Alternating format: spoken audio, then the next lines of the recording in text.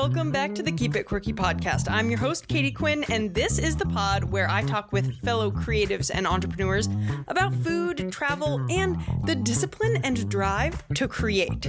Passion begets passion, so come on with me and let's do this.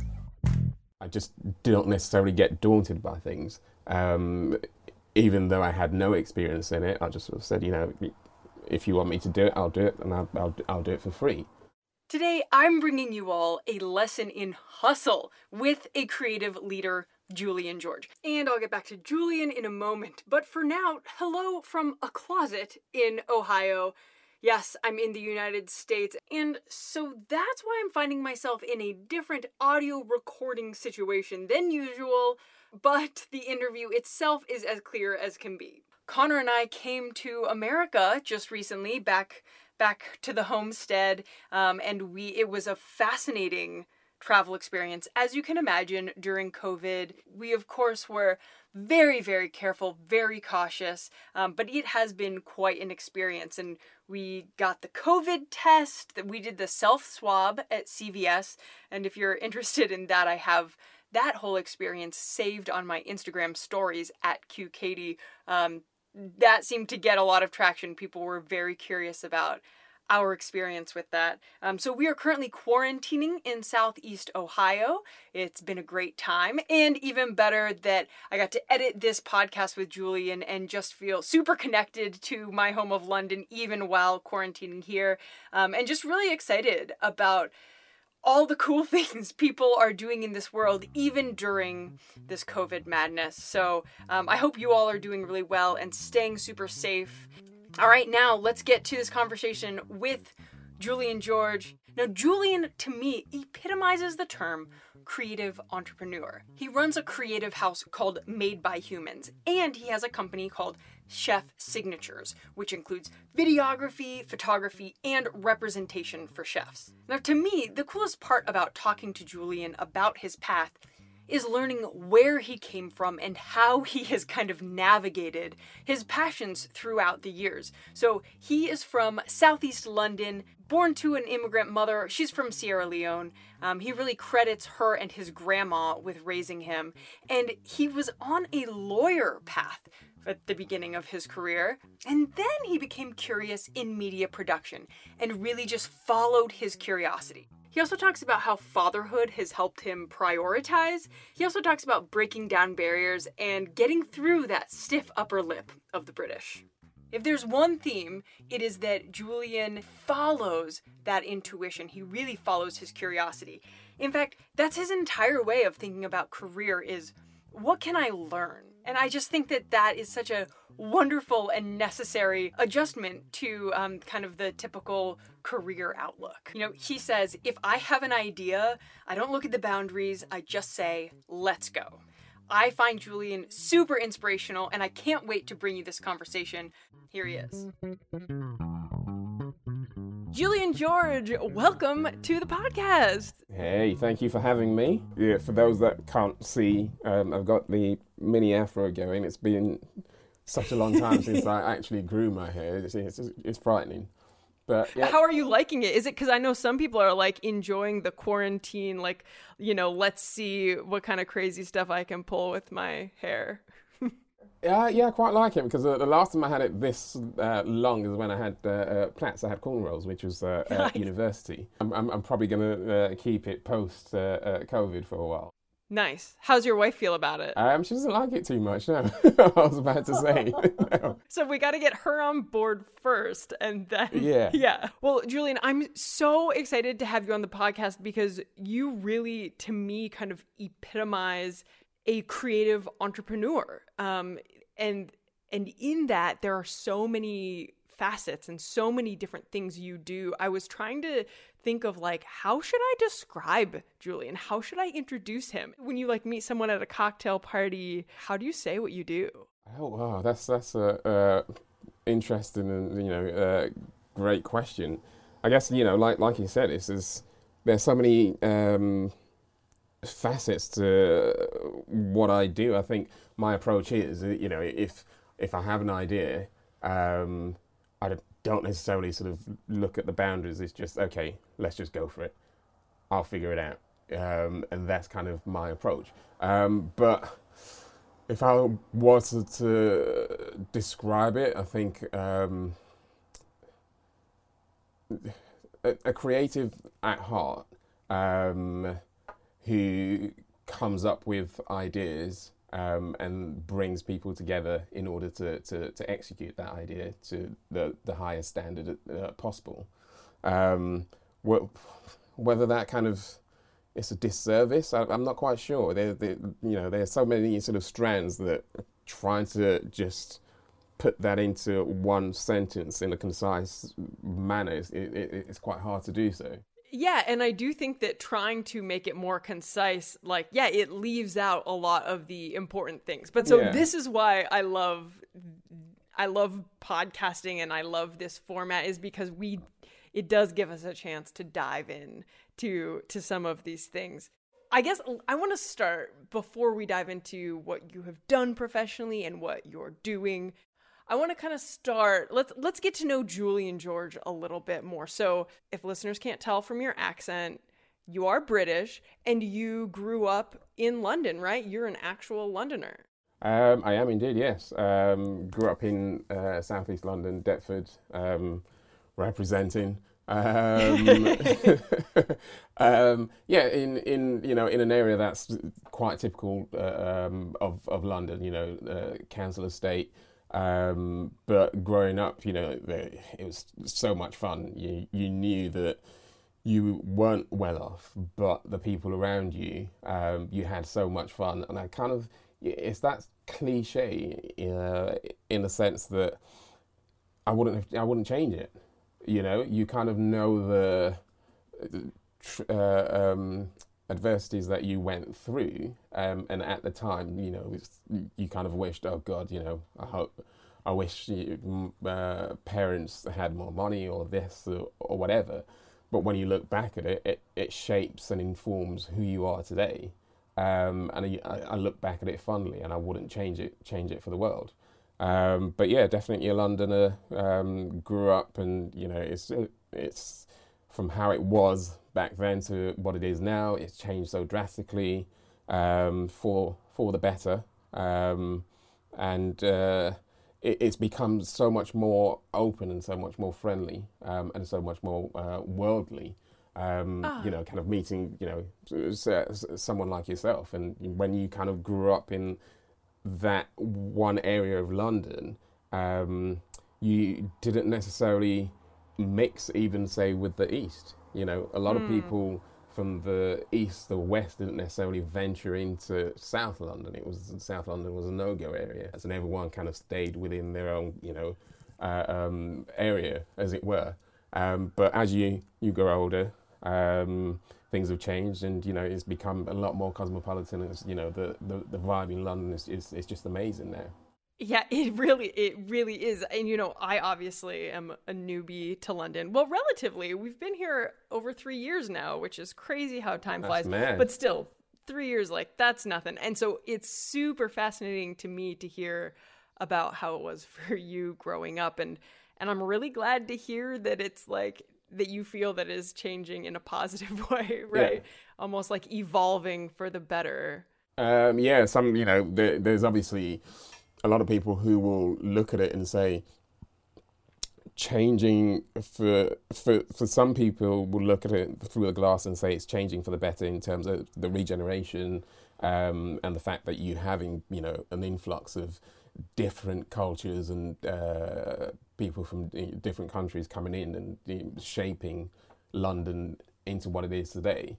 But you'll also have people that I grew up with and say the gentrification of certain areas that we grew up in means that they're now being edged out of London, and they don't necessarily can't afford to stay in what they call their area.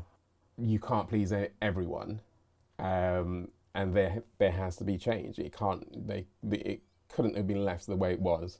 Just like if you look at New York, for instance, what it used to be as to what it is now.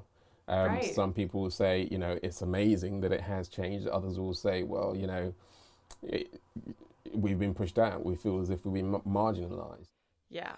Huge parallels between, New York and London in that way, for sure. So I'm curious, when you were saying about how, people who have stayed in council housing and I'm just wondering, like, when you were a kid, was it like a goal of yours? Were you like, I'm going to find a way to get out of this and like to, did you, even as a child, did you have your sights set on like something bigger or higher? You always hear about like manifestation and visualizing and that kind of thing. And I'm sure as a kid you weren't like putting those words to it, but was that on your mind, and was that something you were aspiring to? Yeah, definitely. I was, I think I'm sort of, you guys will say a hustler. In London, we'll say a grafter. Just just sort of knuckle down and just graft. And I kind of witnessed that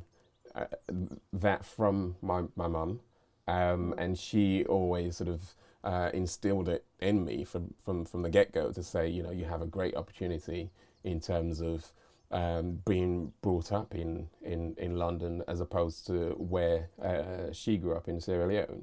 And she would always say, make sure you don't waste this opportunity, make sure, you do the best that you can. Yeah, that's powerful. And seeing her her hustle, I don't know, for me, it's just always, it's kind of an innate trait that I've always just sort of had this drive right from the get-go.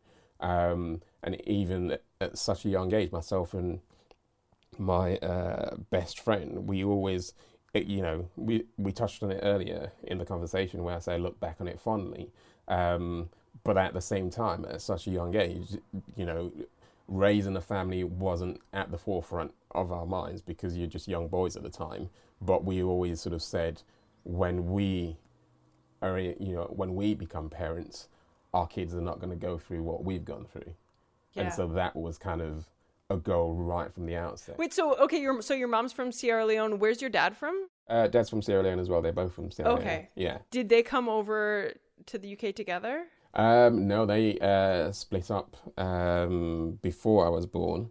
My mum came over to London, and my dad came quite later on. Okay. But yeah, they're both from Sierra Leone, and it just instilled the values that they had growing up in me. But obviously, as you grow up at a young age, you kind of rebel against all of that, and it's only at a later stage that you start sort of finding yourself and looking back at your heritage and just sort of taking that on board, coupled with your Western experience and values, and merging that together, because essentially that's who you are. You've kind of got your heritage of where historically your parents and grandparents come from, and this is regard myself as British, but not forgetting the history and heritage from where my parents come from. Yeah. What's the first step that really kind of had you steer the boat towards, for lack of a better way of saying it, like a multimedia business, like mogul path? Like what was the kind of turning point or really impactful moment? How did it start? I've always kind of had a creative streak, and I loved music growing up. Always used to, sort of listen to music in my room, produce, write, and sing. But I went down the academic route, and then, like I said, Mum had a big influence on me. And if you kind of grown up within an ethnic family, particularly an African family, it's law, science, a doctor, those are the career path that's seen as successful within the community. So I went down the legal path, just going from school to college to university, and then getting a job within a law firm as an advocate. And in the process, whilst working at the law firm, it's just sort of nagging on me, thinking, do I want to do this for the rest of my life? A school friend of mine was working in a creative agency or a production company, which is called IMG, and they're huge in terms of looking after some of the biggest stars out there, including Tiger Woods and a lot of the models, but they specialise in sports, and he was working for a production which is called Transworld Sports, and a lot of us grew up on that. We used to watch it Channel 4 Sunday mornings. He was working there as a young producer, and I said, one day, just off the cuff, it'd be great just to sort of pop in one day after work or on the weekends. I went there, had a look around, and thought, this looks kind of cool. Is there anything going? And it turned out that there was something which is called digitizing. I'm sure you know what digitizing is, but at the time I was like, what? No idea what digitizing was. And so looked into it, and it started from there really. Essentially, the path I took, I was working in the law firm Monday to Friday, 9 to 5 or what have you, and then at the end of the day, after sort of finishing my stint at the law firm, I'll then drive to the production company and then do the digitizing from whatever time. So you were doing double time. You were working like double shift. And so digitizing, for people who aren't familiar, it was really kind of at the beginning of like when everything got digital, and you would actually take analog and turn it into digital media, correct? Yeah. Digital so it essentially, it kind of paint the picture for the listeners. When back then, you'd go out and film, and it was on digibeta tape, or if you don't necessarily know what that kind of looks like, think of VHS. A tangible format that you recorded something onto. That will then be brought into the production house. I then had to put that into a tape machine, which then converts it into the digital format, and it's then on the computer system. So when the editor comes in the morning, everything is there ready for them to then start their work and start sort of going through the footage and editing, so that they don't have to sit there and do that laborious process of converting analog into digital. You did that part. You did the laborious part. Yeah. I did that, early hours of the morning, and I was thinking back on that actually, and when you're in it and going through that process, you don't necessarily think about it too much. But now looking back at it and thinking, God, how did I do that? It was 9 to 5, and then kind of going on to the production house and kind of working probably, let's say 6 or 7 until about 2, 3 in the morning, and then going home and then doing exactly the same thing again, and then sometimes on weekends, and to kind of move on from that, whilst I was doing the digitizing, obviously within the edit suites, I will then spend time looking at the edits and the sequences that the editors had done. Just kind of looking at how they piece things together, how their pacing, the edit, and just understanding the software that they used for editing. So it was like going to school. I mean, you were putting the hat on of a student. Yeah, so I kind of learned from looking at examples of what they had done, and then started offering my services on the weekend and saying to the editors, I got to know all the editors, because you don't have to write notes and leave emails and what have you as to what you've done, where you've saved everything. And as you know, being an editor, everything has to be compartmentalized, everything has to be so structured. And I started offering my services in the sense that I'd say to them, if there are any jobs that you don't necessarily want to do that's boring, you want to do the fun stuff such as the onlining and, graphics and what have you, I'll do that for free. Whoa, for free? Well, yeah, it's such a tough industry to get into, isn't it? Yeah. And, this was an opportunity and an opening that I saw. And like I said, when we started the conversation, I just didn't necessarily get daunted by things. Even though I had no experience in it, I just sort of said, if you want me to do it, I'll do it, and I'll do it for free. Wow. And that worked in my favour because, they just started bombarding me with stuff and, I'll just get on with it. But for them, they saw the work ethic in the sense that here he is wanting to learn, and rather than waiting for someone to sort of put it on a plate for him, he's offering his services and he's doing it for free. And I've learned this is like the opposite of like those entitled youngsters that we all hear about. Precisely. Yeah. And so how old were you at that time then? I was in my 20s. Yeah. Okay. Probably early 20s? Early 20s, yeah. It was a complete blur because I was just running it all the time, just constant. It was go 24/7.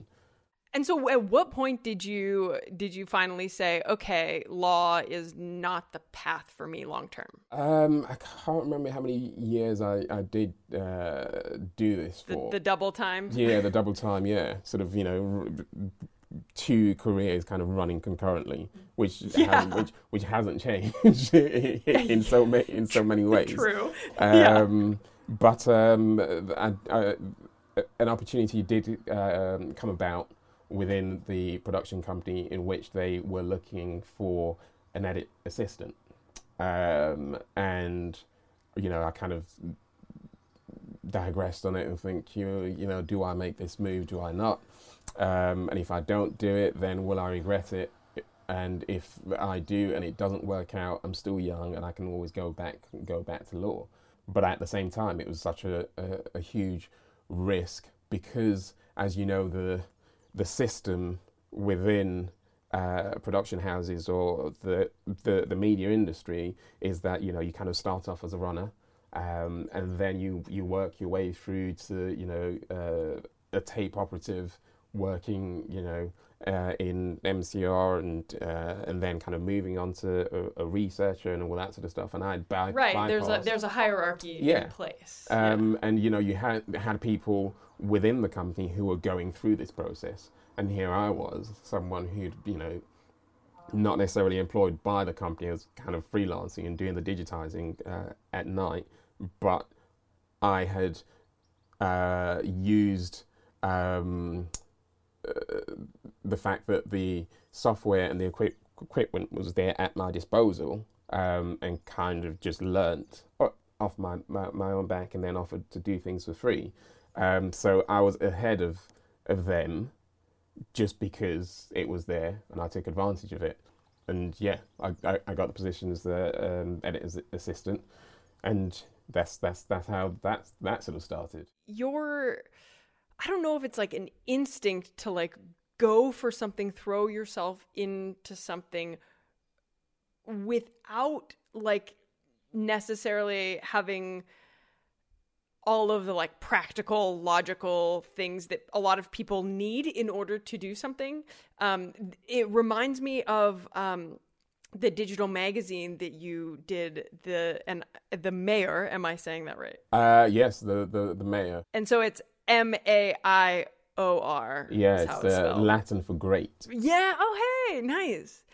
And you were like, I'm going to throw myself into this, even though I don't, again, like I was just saying, that checklist that most people are like, I need to check all these boxes before I can do this. You still went ahead and did it. Mm. Well, yeah, I wouldn't necessarily kind of advocate it for people because, because you kind of, you embark on this, as I'm sure you probably would have, on some projects and anything. Oh my goodness, what have I let myself in for? But it doesn't necessarily faze me in the sense that I see it as a challenge. I see it as as an experience, and it drives me. And then I kind of think, right, okay, I don't necessarily know about it. I didn't know anything about magazines, but I thought, it's going to be a great experience. I'm going to learn so much, and I'm sure that we can certainly do it. And that's just my outlook, and my thing is just, okay, if I have an idea, I do research it in depth and look at all the sort of different aspects of it, and although a lot of people will then say, well, you don't necessarily have all the tools at your disposal, in terms of the funding. Someone that's experienced in creating a magazine, reaching out to the talents that you want to feature, who this is the first time that you're doing something like this, and so when you're reaching out to people who are already established within their career, one of the people that we featured was Di Green, who is an athlete and won medals, the captain of the women's football team. So those sort of people who are already being featured in the publications that's out there, why would they say yes to being featured in something that they've never heard of, kind of thing? But in my mind is, of course they will. just approach them. The worst they can say is no. And that's I have no shame. That's my motto. I have no shame. That's amazing. Well, I mean, it's really worked for you, and I think that, yeah, God, we could all use a bit more of that. Is that just like who you are, who you've always been, and kind of going back to what we were saying before of like these things that like maybe your mom instilled in you, or like how much talking back to self-doubt do you have to do? Do you have to work on yourself on like a daily basis? Not too much, because I think I'm kind of one of those who's an optimist, and I've always kind of seen the brighter side of things. Yes, you just like everyone else, you do have your off days, and funnily enough, I think for the first time during the COVID crisis, for the first time, I kind of in the earlier sort of stages, I woke up and I didn't have that drive, and that was like, whoa, this has never happened to me before. I guess that everything kind of compounded with that, everything that was going on at the time, and because I never could relate or understand to a lot of people where on a Monday morning they sort of I just can't be bothered. Where for me it's kind of like, right, let's go. I've been waiting for this. I've got so much in my head that I've kind of just want to release and try things and do this and do that, and I'm kind of gearing to go.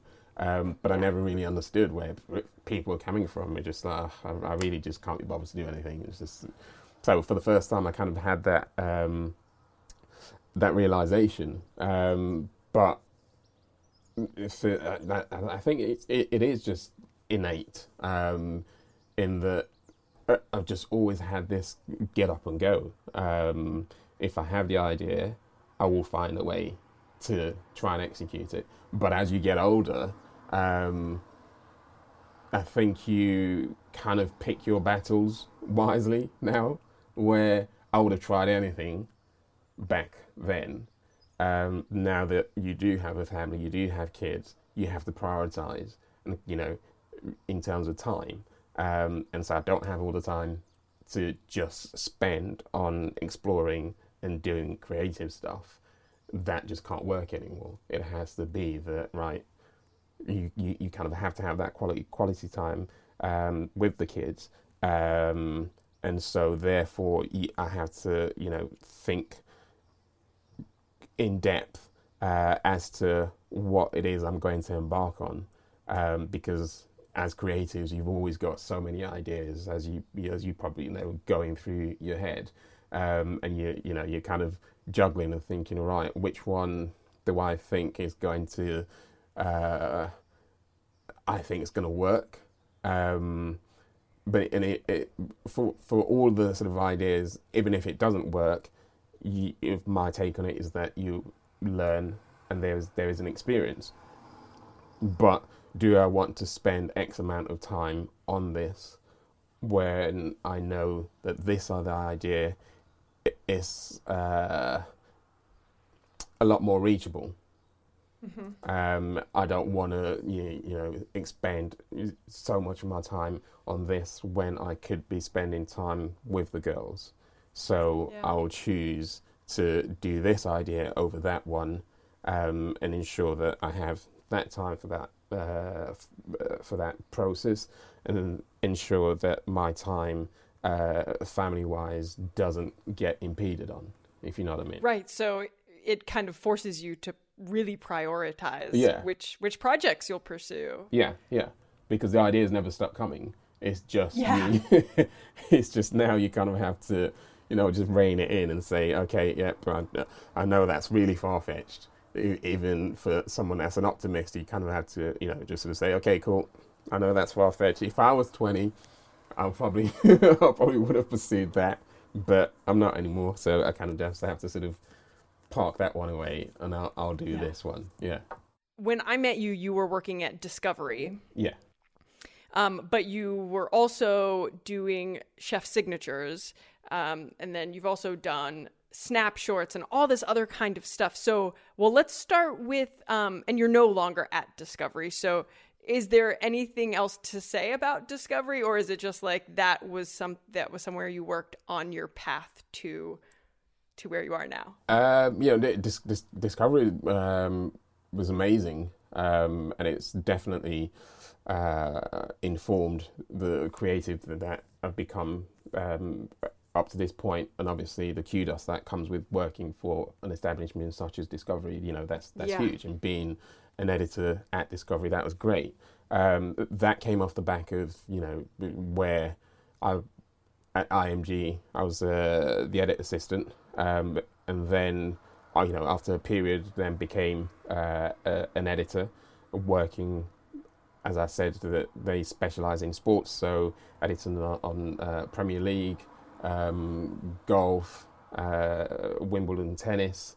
I think we did some F1 as well, and then I started getting the itchy feet. Okay, been doing sports now for however many years.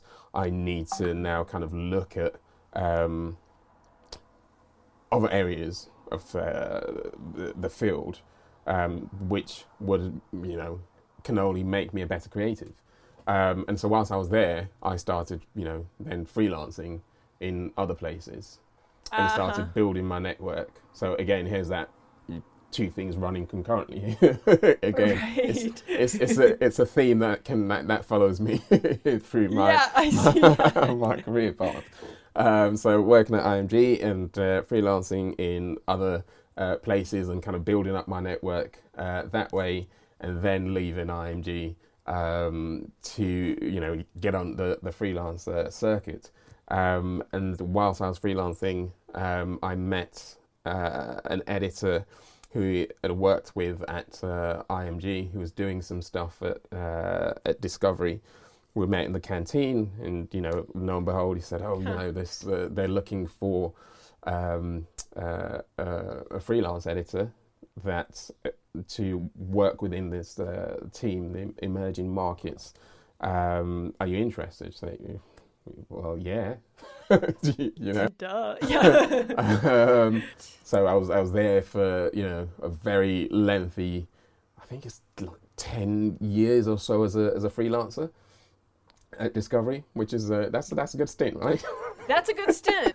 But what obviously whilst there doing the other projects and creatives, so many other projects. Yeah. So it was great in the sense that it's as a freelancer, but you had that security of essentially a permanent job.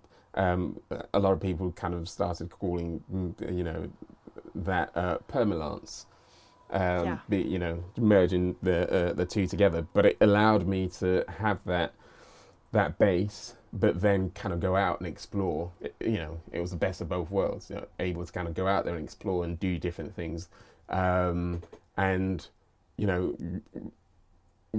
like I say, the ideas keep coming, and one of the ideas that came up was the magazine, and so therefore, whilst there, embarked on that project, and that's how that came about, which was great. But I think in my email that I sent through to you, it's a passion project.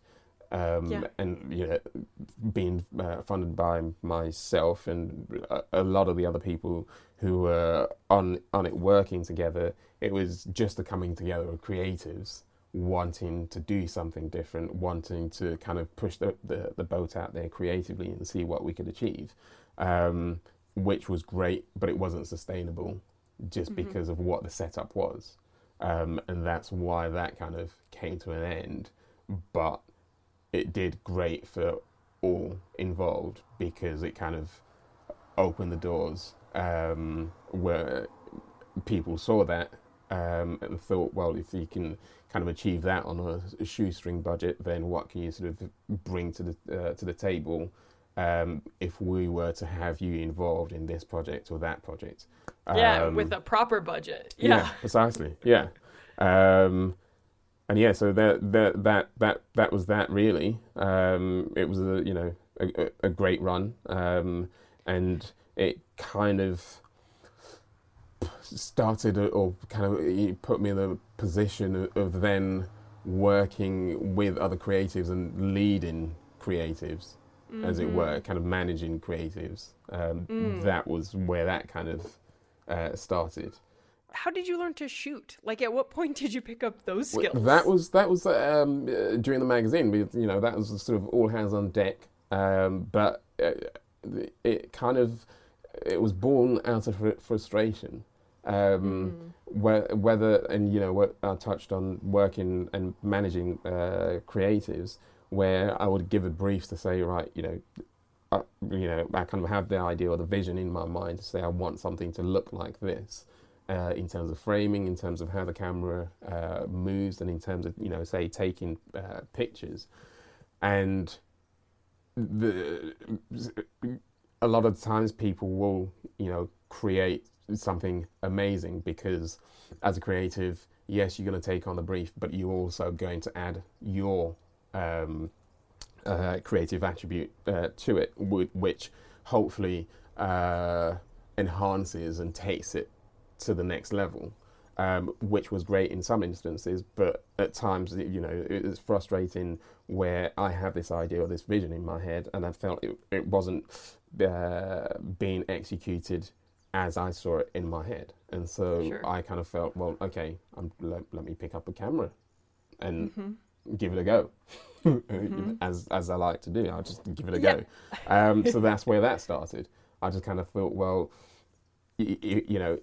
maybe I'll better explain or give someone a brief if I knew exactly the terminology, or knew exactly how a camera works and knew how they saw things. And being an editor, so where you are the last pretty much in that process, in terms of framing, in terms of knowing what shots work, I knew that because I had worked on so many footages prior.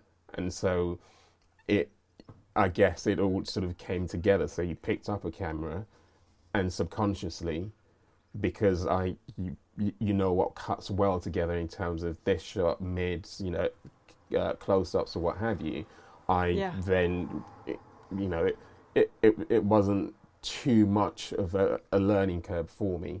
On the filming side of things, photography side of things, that's another story. In that, prior to kind of picking up the camera, I wasn't really interested in photography. And when phones kind of came about, I'll take a picture and my wife would be like, "What's this?" It's kind of like, what sort of framing is this? I was appalling. I was just terrible. Just, and I remember she had a DSLR, and the fact that you have to sort of half press the shutter to meter the scene and then take a picture. I found that, it's just like, what? Yeah. I just couldn't get my head around it. And now here I am, doing photography and kind of taking it to the next level. But yeah, so that's how I kind of got into the filming and photography side of things. And as per usual, I just sort of immersed myself in it, and wanting to learn all the technical sides of the camera, how the camera works, so that I can then push the boundaries. And likewise, for the filming side of things, it was because I was an editor and I saw the end results that fed into me. Then when I picked up the camera to film, I knew instinctively what to sort of look for, what made great footage. You're like just filling in the holes in this like multimedia circle, basically. Tell me about your interest and passion for food, and just like, how did that come into the scene? Another one of those crazy ideas. I am sensing a theme here. So the magazine had ended. Did some of the snapshots. We did features where, for us in London, or being British, we all have that sort of stiff upper lip, as it were, and to break down those barriers is extremely hard, especially when it comes to men. And I don't know which ones you managed to watch, but there's the guy who's a kind of a realist artist, huge guy from South London. And I always sort of joke that, if I saw him down the road at night, I'll cross the road because he's so he's so big. But he's such a gentle soul. But, in the process of doing this and filming, he broke down. And to kind of have someone completely kind of let their guards down and do that, that's just, it doesn't really sort of happen, especially two guys together. And then you had the creative director of Top Man. He also took part in the series, and someone you think, right, he's at the pinnacle of his career. He must be so talented. He must have so much confidence in himself. But then when you break down those barriers and break down those walls, he is just as nervous as the rest of us when you embark on different things.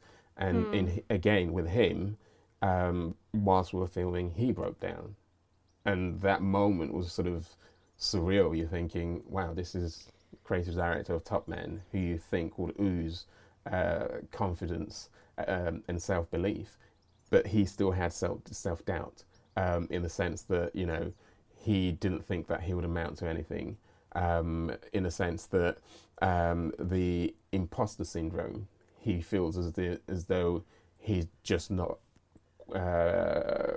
quite equipped to be in that position. Wow.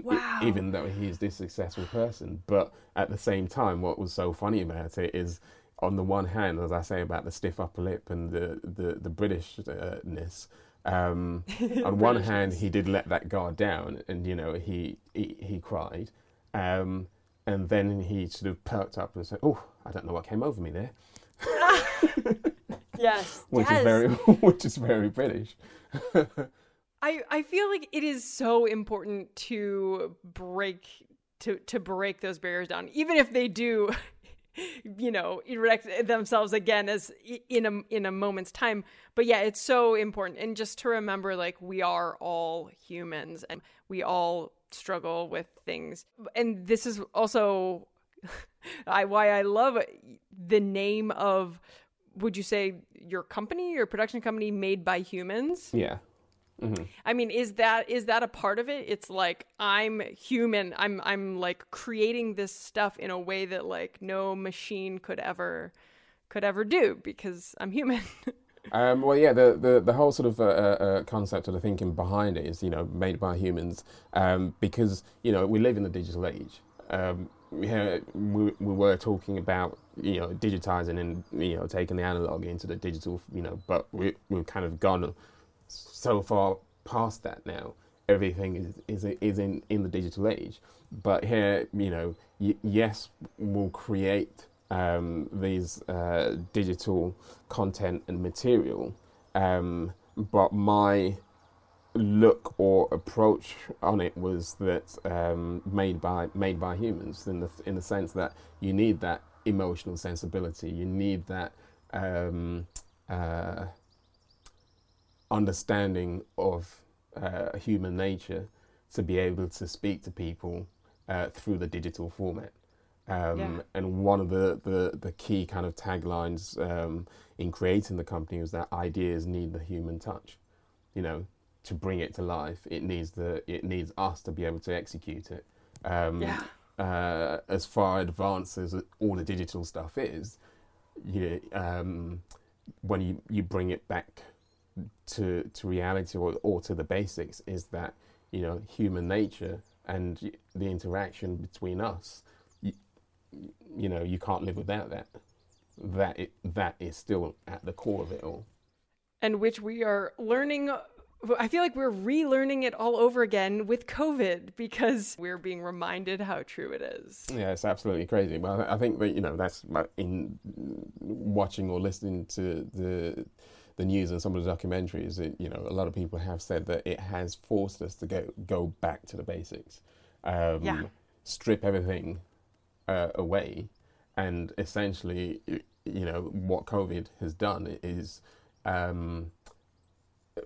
put an emphasis on the fact that we have to work together for the good of humanity. The fact that we all had to adhere to the rules of staying indoors. We were doing that for the vulnerable, because if you didn't do that indirectly, you could quite easily end up, hurting someone, or someone going through a torrid time just because you wanted to go out there and, have a beer or what have you. So just you having that little sacrifice meant that someone else would be safe. Back down to the basics of, working together for the good of mankind. Mm-hmm. Obviously, some people were, flanking the rules, but... Well, yeah, some were better than others about it. But what's next for you? What kind of exciting projects are on the horizon? Well, touching on it, I kind of sort of come to that because I just realised that I didn't answer your question about the food side of things, which is where I'm at now. After the back of Snap Shorts, I wanted again to do something different but meaningful, and one of the ideas was Chef Signatures was born, which essentially was telling the story of chefs through their signature dishes. Essentially, for those who don't necessarily know, a signature dish for a chef is kind of a stamp in history, as it were. That particular time in their past where they've created something that surpasses all the other dishes that they'd created, and in some instances that dish then catapults them into the next stage of their career, or they become really known in terms of media and popularity and what have you, and they'll have these different points in their career, which the higher points is those dishes that they've created, and so it was a vehicle to learn about them as an individual, where they started off and to where they are now, and that's how that started. Chef Signatures, the idea, the concept And my way into the food industry was working with a very well-known charity, which is Action Against Hunger. I'm sure you've sort of heard of them or come across them. Definitely. And my approach to that was, killing two birds with one stone, social enterprise, if you want to call it that. And I said, well, okay, I'll do your videos for you, and the whole package and everything for free, as my contribution to the charity. And in me doing the videos and going to these events and these different restaurants, I then started to get to know all of these chefs within the industry, who then saw my work and then said, oh, it would be great if you did some stuff for us. Yeah, because your work speaks for itself, right? So you just have to get people to see the work, and then... Well, yeah, I started then doing the work for the chefs, and because I had so many different chefs at my disposal, if I was going to do anything creative and explore a different industry and a different set of minds, then I thought it would be great to do it with chefs, and that's how Chef Signatures was born. Again, that was a passion project which has now become an entity sort of unto itself. Been doing it for a while now. You can't necessarily plan how things are going to go. Chef Signatures was born as a passion project, and what it's become is not sort of what I intended. It was a passion project that I wanted to sort of explore the food side of things. Chefs are complex characters, and again, trying to break down those barriers and understand them as an individual and how they work was my intention. It then catapulted and has expanded into what it is now. It's going to carry on being the creative agency within the food industry. So videography and photography will still carry on. But what I'm now introducing into that mix is representation for chefs. So a lot of the younger chefs that are coming through, I feel that there is a gap in the market, that these chefs can be represented. There's brand endorsements, where the values of chefs align well with another brands, and bringing those two together to create something that's special. Where should people be following you to stay up with all the stuff you're doing? On Chef Signatures, which is on Instagram mainly, on Facebook, and I need to up my game on Twitter. That's for sure. It's so hard to hit them all, right? Because you want to do it right, and so you kind of have to dedicate your time to one of the mediums. It's true. But yeah, we're going to be doing a lot more on YouTube, and just to sort of touch on this before I guess we kind of wrap this up, in regards to the whole movement that sort of hit the world. There's COVID, and then there is the Black Lives Matter pandemic, if you want to sort of call it that. That's come to the forefront, and so many people are so passionate about this and want to do things, and everyone's kind of speaking out, and it's great that people are feel as though they now have the voice to be able to do so. But my approach on it again is to kind of have that positive outlook on it, that yes, we're now talking about it, but what can we do positively to bring about change? And offline, I've sort of said to you what we're going to be doing, but at this stage I can definitely say that I am working with others within the industry, where it's going to be a coming together of people within the food industry to create something that's going to bring about some of the change that people so want and are so eager to have and so deserve to have. I'm so glad you brought that up. Is there anything, just so that I don't feel like I'm have skimmed past it, is there anything else that you are super keen to say about the Black Lives Matter movement, I think you hit spot on that, like, we need to take this energy, and we being just like everyone, we need to take this energy and really put it into really serious change, like actual change. Yeah, it's great that the space has now opened up for us to be able to for all these voices to be heard, which is amazing. And we need to air our opinions and injustice that's been experienced by individuals and together as a collective.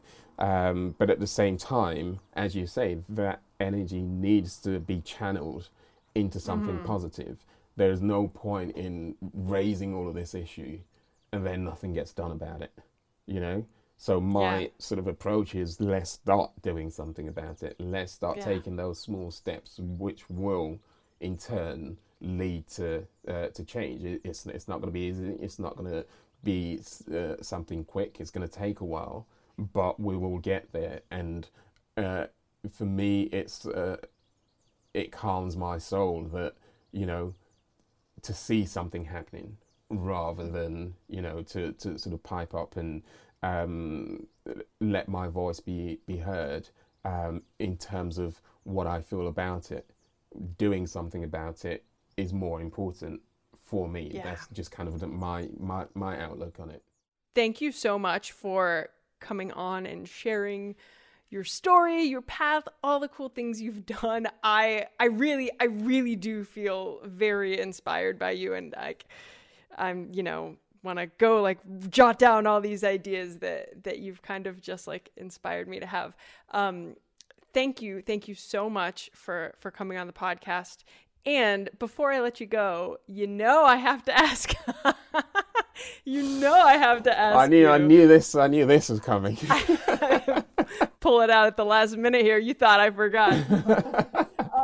How do you keep it quirky? The other day, I was outside speaking, having a chat with my neighbour, and the girls sort of came out. Daddy, hurry! You've got to come inside. They had put together a salon, a hairdresser in the front room, and I was obviously going to be, the participant and the customer. Yeah, so I had to go in there for them to do my hair and all the rest of it, and hopefully that paints a picture of what happens being the only guy in the house with all girls. Yeah.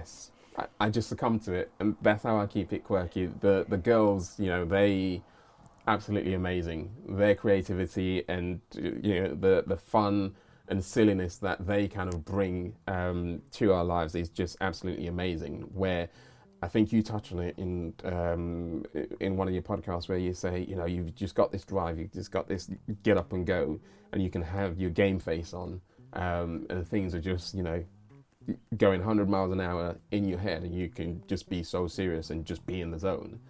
And then you have the girls who are just completely nuts. And that just brings me back into reality, and I just have to sort of let go of everything and just be fun daddy and just be, the clown that they want me to be. Will you sign us off with telling people to keep it quirky? I certainly will. All right. Here goes. Keep it quirky. Yeah. So good. Thank you, Julian. No problem. Cool. Thank you again, Julian, for coming on the podcast. You are such an inspiration. You all can follow him on Instagram at Chef Signatures. If you're curious to check out some of the projects he talked about in our conversation, go to madebyhumans.london, and you can see really the body of his work. Thanks as always to the musician Brian Quinn, Funky BQ, for the theme song you hear. You can find him on Instagram at BQFunk. If you haven't signed up yet to my monthly newsletter, do that. The link to do so is in the description box of this podcast episode. You'll just get monthly updates from me, what I'm doing, and some interesting stuff that I've seen, read, heard about in the wide world of the interwebs. I'll see you all back here really soon, and in the meantime, don't forget to keep it quirky. Bye!